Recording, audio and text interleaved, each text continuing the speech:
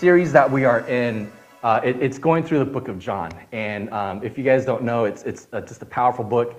It's so much different in the language compared to all the other three Gospels. And so there's a richness that's there. So, morning. So my wife and I,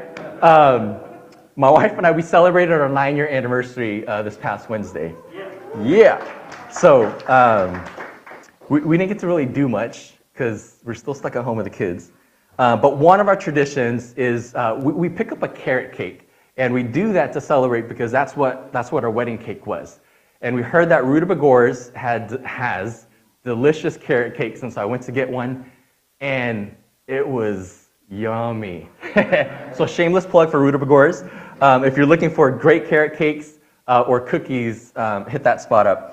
But as I reflected, my wife and I give each other cards too, and for me that's a space where I really just kind of sit down and reflect. I write like paragraphs to her, and she just creates these funny puns back to me, and that's our exchange of cards. But that was space for me to reflect, and in that reflection of these 9 years of marriage, I was filled with deep gratitude, ton of joy. See, my wife, we have 3 kids, a set of twins, and so our life is super full in that sense. We both work very fulfilling jobs. We're surrounded by great relationships, both in where we live and family and community, and we get to be part of an amazing church family, which is you guys here. And so in so many ways, there's an abundance that we're experiencing. There's a fullness, there's a joy, there's a deep gratitude. And for us, in that space, we're recognizing that it's an abundance of God's love, of His grace and His presence with us. And so we're getting deep gratitude, right? Because we're receiving all this as gifts from God. And today in our passage in chapter 10, there's a famous line, John 10:10, where it says, "I have come that they may have life and have it to the full." So as I was preparing for this message, I thought, man, how fun would it be to create a message like 10 steps to the abundant life, right? Like we could have a ton of fun just talking through that. But I did a quick search on Google, and there are dozens of articles already out on how to have 10 steps to get to the abundant life. So we're not going to do that today. Instead, our series theme, again, is, if you want to choose, it could either be The Untamed Jesus, which makes him sound like a lion, a wild lion, or Jesus Untamed. And the purpose of this theme really is we want to allow Jesus to speak for himself without a lot of interpretation or a lot of filtering out what he's saying. And our passage today does not disappoint. There's some weighty content and some real-life issues that are relevant to our faith today. So before we jump in, I need to talk about the context of our passage. And just as a healthy way of studying God's Word, understanding the context is super important. But for our passage today, there's a tendency to hyper-spiritualize parts of this passage. And it largely is based in John 10:10, where it says, "The thief comes only to steal and kill and destroy. I have come that they may have life and have it to the full." See, when you read into this and hyper-spiritualize it, the message that you come out with is that Jesus Christ is the Good Shepherd, and Satan is the one who came to kill, steal, and destroy. While there certainly is spiritual warfare that's happening all around us every single day, we recognize that, I don't think that this is what Jesus is talking about in our passage today. And so what is Jesus addressing in John 10 today? It's the failure of Jewish leaders and spiritual shepherds for God's people and how He is the one true shepherd. All right. You guys got it? The failure of Jewish leaders and spiritual shepherds for God's people and how He is the one true shepherd. And so what are we looking at?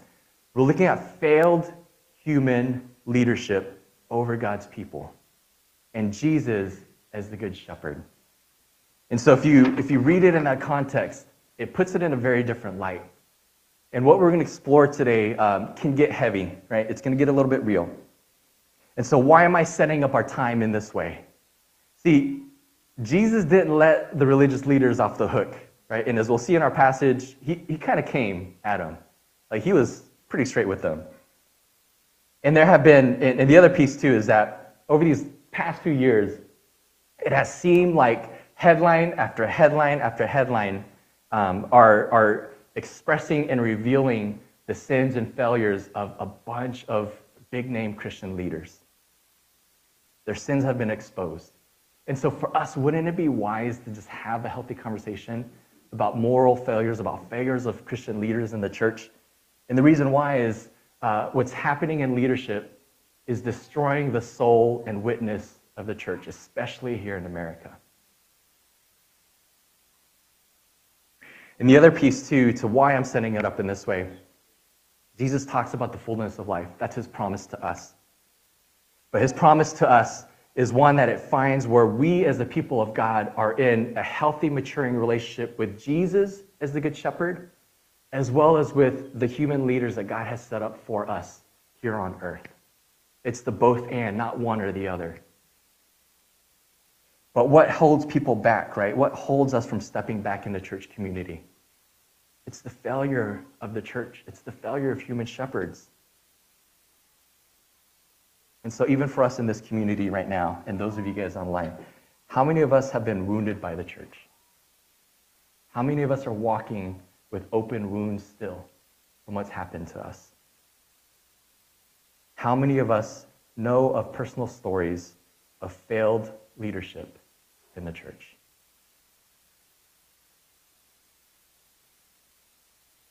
See, our backdrop for today's passage, and kind of to set it up, it's in chapter 9.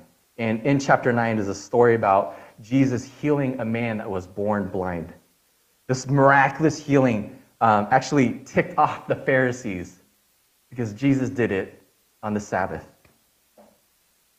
So the Pharisees take this man, they bring him before him in the court, and they start to interrogate him. And it's in this interrogation of him, as well as his parents, that the cruelty of the religious elite, the religious leaders, becomes fully on display. See, the Pharisees went as far as throwing this man out of the synagogue. Not literally, but they threw him out of the synagogue, which back in that day was probably the harshest church discipline you could do on someone. So in Jesus' words in chapters 10, in 10:1, really is a continuation of his interaction with the Pharisees, starting from 9:41. And so for us, as we look at chapter 10, it actually goes hand in hand with chapter 9. And so the stories connect together. So here, we are going to get into this passage. I am going to have us start from actually chapter 9, verse 39, and we're going to read through chapter 10, 21. So bear with us. There's a ton of slides because they had to spread it out. But let's read God's word together. So in chapter 9, it reads, Jesus said, "For judgment I have come into this world, so that the blind will see, and those who see will become blind." Some Pharisees who were with him heard him say this and asked, "What? Are we blind too?" Jesus said, "If you were blind, you would not be guilty of sin. But now that you claim you can see, your guilt remains. Very truly, I tell you, Pharisees, anyone who does not enter the sheep pen by the gate, but climbs in by some other way is a thief and a robber. The one who enters by the gate is the shepherd of the sheep. The gatekeeper opens the gate for him, and the sheep listen to his voice. He calls his own sheep by name and leads them out. When he has brought out all his own, he goes on ahead of them, and his sheep follow him because they know his voice.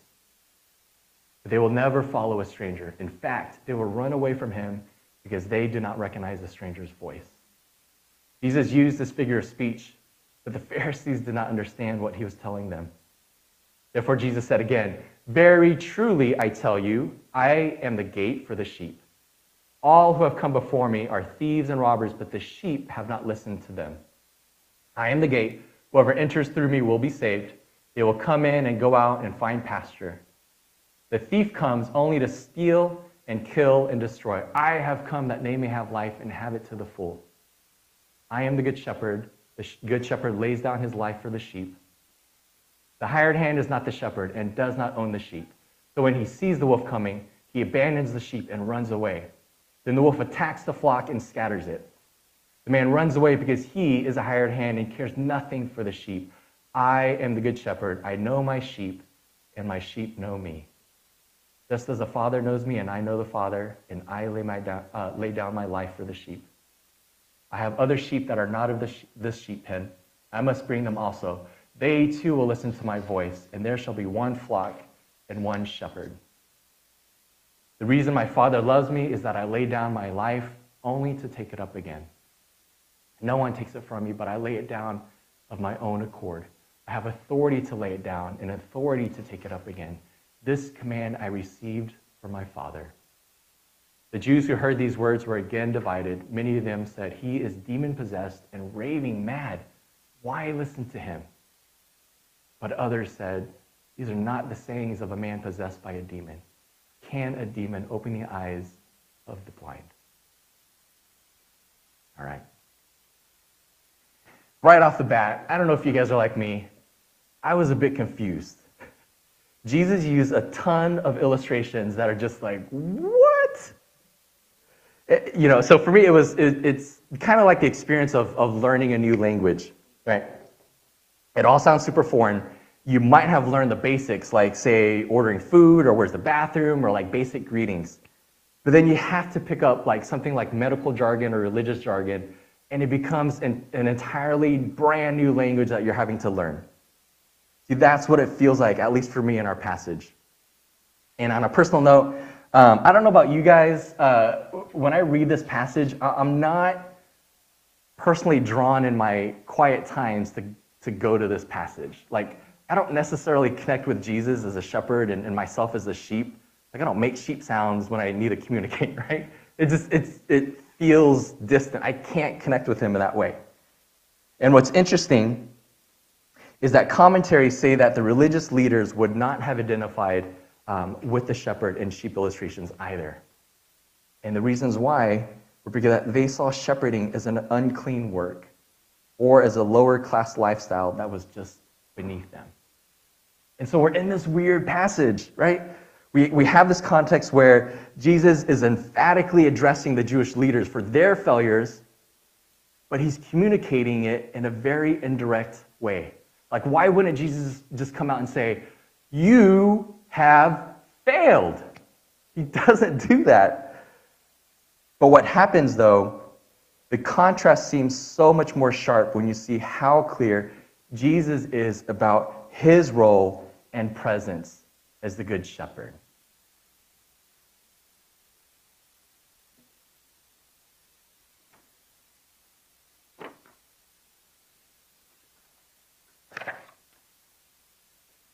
Yeah, I wonder what Jesus' intentions were in communicating this way. What might Jesus want his people to know about who he is as the Good Shepherd in the midst of failed human leaders? And this is how I want to unpack our passage for today. See, our passage has three parables that show a contrast between the failed religious leaders and Jesus himself. And the first one is this. The failed religious leaders are the gatekeepers who cannot tell the difference between a thief and a shepherd. In the context of shepherding, right, at the end of the night, they would take all of the sheep, and they would all the different shepherds would take their sheep into one pen, and they would roam free in that pen. That pen would have walls and just protection around. Some say that some sheep pens have barbed wire, or like something like barbed wires around to protect it, right? And so there's only one gate or one entrance. And you had a doorkeeper. And this doorkeeper would be able to tell who's the shepherd coming in and who was not a shepherd coming in, right? And so there's a keeper to the sheep pen. So that's the first context. The second one is this. The second parable is this. The failed religious leaders are the thieves who bring death and destruction, while Jesus is the sheepfold gate that brings life. See, if you're trying to sneak in from any other way other than the front door, you're up to no good. There's no reason for you to try to sneak in. And in our passage, it talks about the shepherd going into the sheep pen and calling his sheep, and them recognizing the shepherd's voice. See, the shepherd, as he goes in, he wouldn't necessarily need to round up each sheep by hand. He would just call them out, and they would recognize his voice, and they would come. And so the religious leaders aren't that. They are not the gate. Instead, they are the ones who are the thieves and robbers trying to come in to steal, kill, and destroy. The third parable, and this is where Jesus, he got a little bit more clear, but then he also adds a lot of more illustrations. And he says the failed religious leaders are the hired hands who abandon the sheep at the first sign of danger. That when they spot the wolf coming, they're already gone. They're not even having second thoughts. They're out of there. But Jesus as the good shepherd, he is the one who lays down his life for his sheep. There's a connection here to Ezekiel, where a prophecy was spoken over the religious leaders over Israel back in the days. And it's a pretty scolding, pretty harsh prophecy, which I think prophecies were just like that in the days. So it's very descriptive. And so let me read this to us for us. It reads, "Woe to you, shepherds of Israel, who only take care of yourselves. Should not shepherds take care of the flock? You eat the curds, clothe yourselves with the wool, and slaughter the choice animals, but you do not take care of the flock. You have not strengthened the weak, or healed the sick, or bound up the injured. You have not brought back the strays, or searched for the lost. You have ruled them harshly and brutally." So they were scattered because there was no shepherd. And when they were scattered, they became food for all the wild animals. My sheep wandered over all the mountains and on every high hill. They were scattered over the whole earth, and no one searched or looked for them. This was Ezekiel 34, verses 2 through 6. See, when human leaders fail, there's real life consequences. I was on staff as a volunteer leader at my previous church. I remember getting a text early one Saturday morning, and we were being called into a special staff meeting. There's no real context to that text other than, hey, we're meeting at, I forget, 8 or 9 or something like that. And so I remember walking into the room and immediately sensed that something serious was going on. See, our lead pastor, who many of us on staff had known since college, he joined us. He opened up a letter that he had written. He sat down and he read that letter, which explained that he was stepping down because of extramarital failures.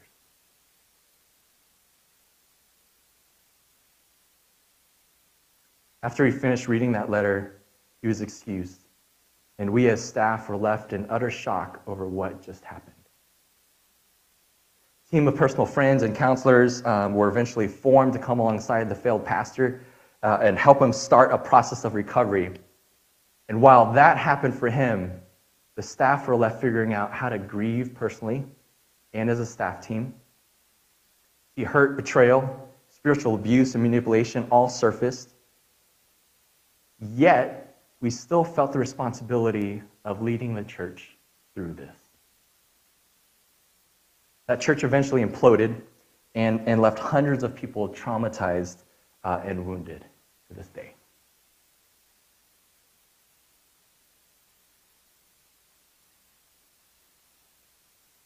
There are real and long-lasting effects that are a result of failed leadership. It's painful, it's dark, and while for many people you might feel alone when it all goes down, the reality is that it is all too common. Church leadership failure is a common trend that's happening.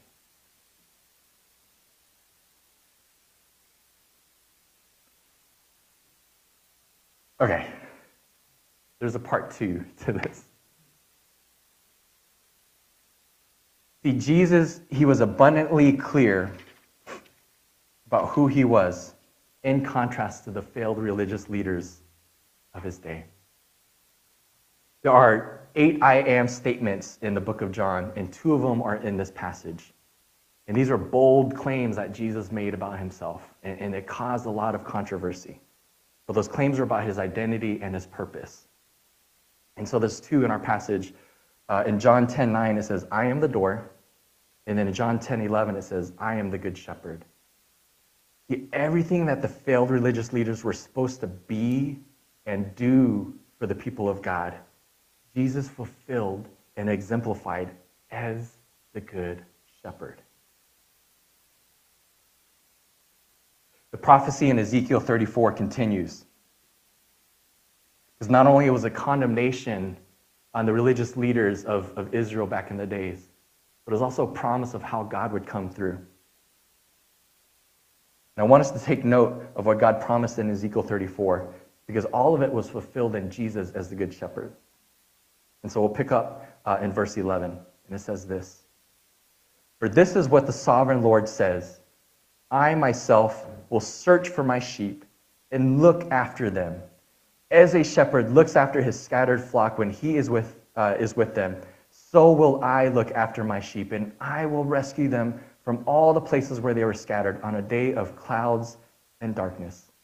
I will bring them out from the nations and gather them from the countries, and I will bring them into our land. I will pasture them on the mountains of Israel, in the ravines and in all the settlements of the land. I will tend to them in a good pasture. And the mountain heights of Israel will be their grazing land. There they will lie down in good grazing land, and there they will feed in a rich pasture on the mountains of Israel. I myself will tend my sheep and have them lie down, declares the sovereign Lord. I will search for the lost and bring back the strays. I will bind up the injured and strengthen the weak. But the sleek and the strong I will destroy. I will shepherd my flock with justice.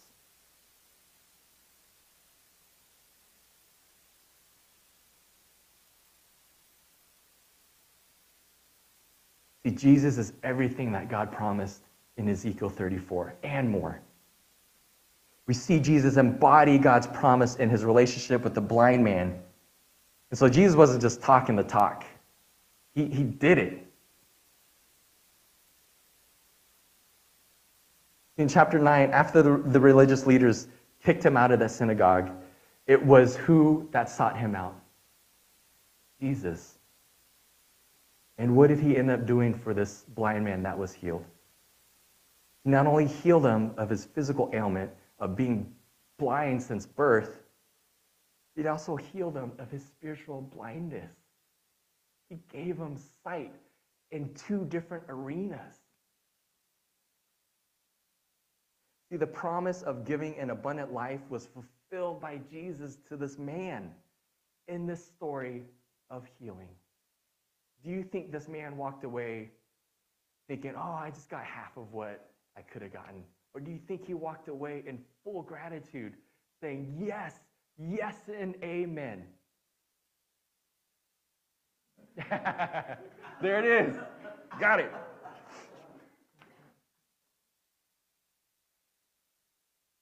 This is the good news of Jesus Christ, friends. He is the good shepherd who lays down his life for his sheep.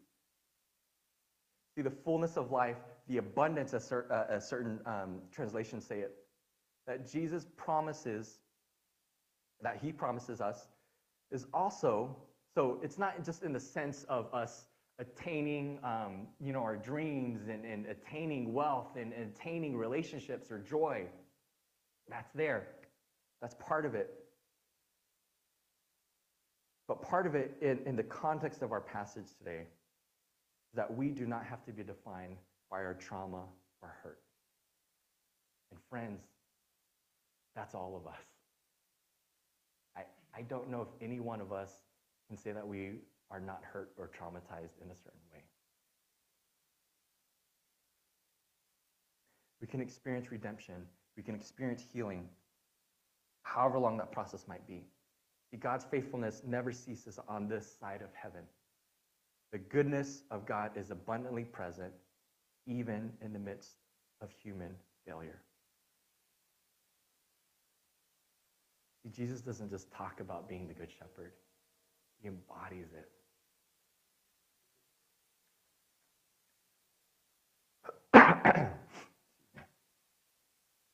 My story didn't end at that point of that failed pastor.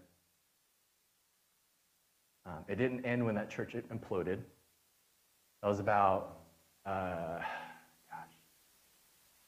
done the math before this. 13 years since I think that meeting happened, and then 7 or 8 years since the church imploded or something like that. Yet part of my abundance of life, as I reflected on where I'm at right now, is what I'm getting to do in this very moment, the pastor at this church. I didn't grow up in the church. I didn't, as a kid, I wasn't like, hey, I'm going to be a pastor one day. No, I didn't know what I wanted to do anyway, so could have been a pastor, maybe. But here I am, as a pastor at this church. And I am dang proud of it.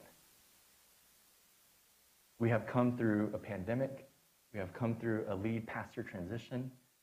And we are healthy and we're growing.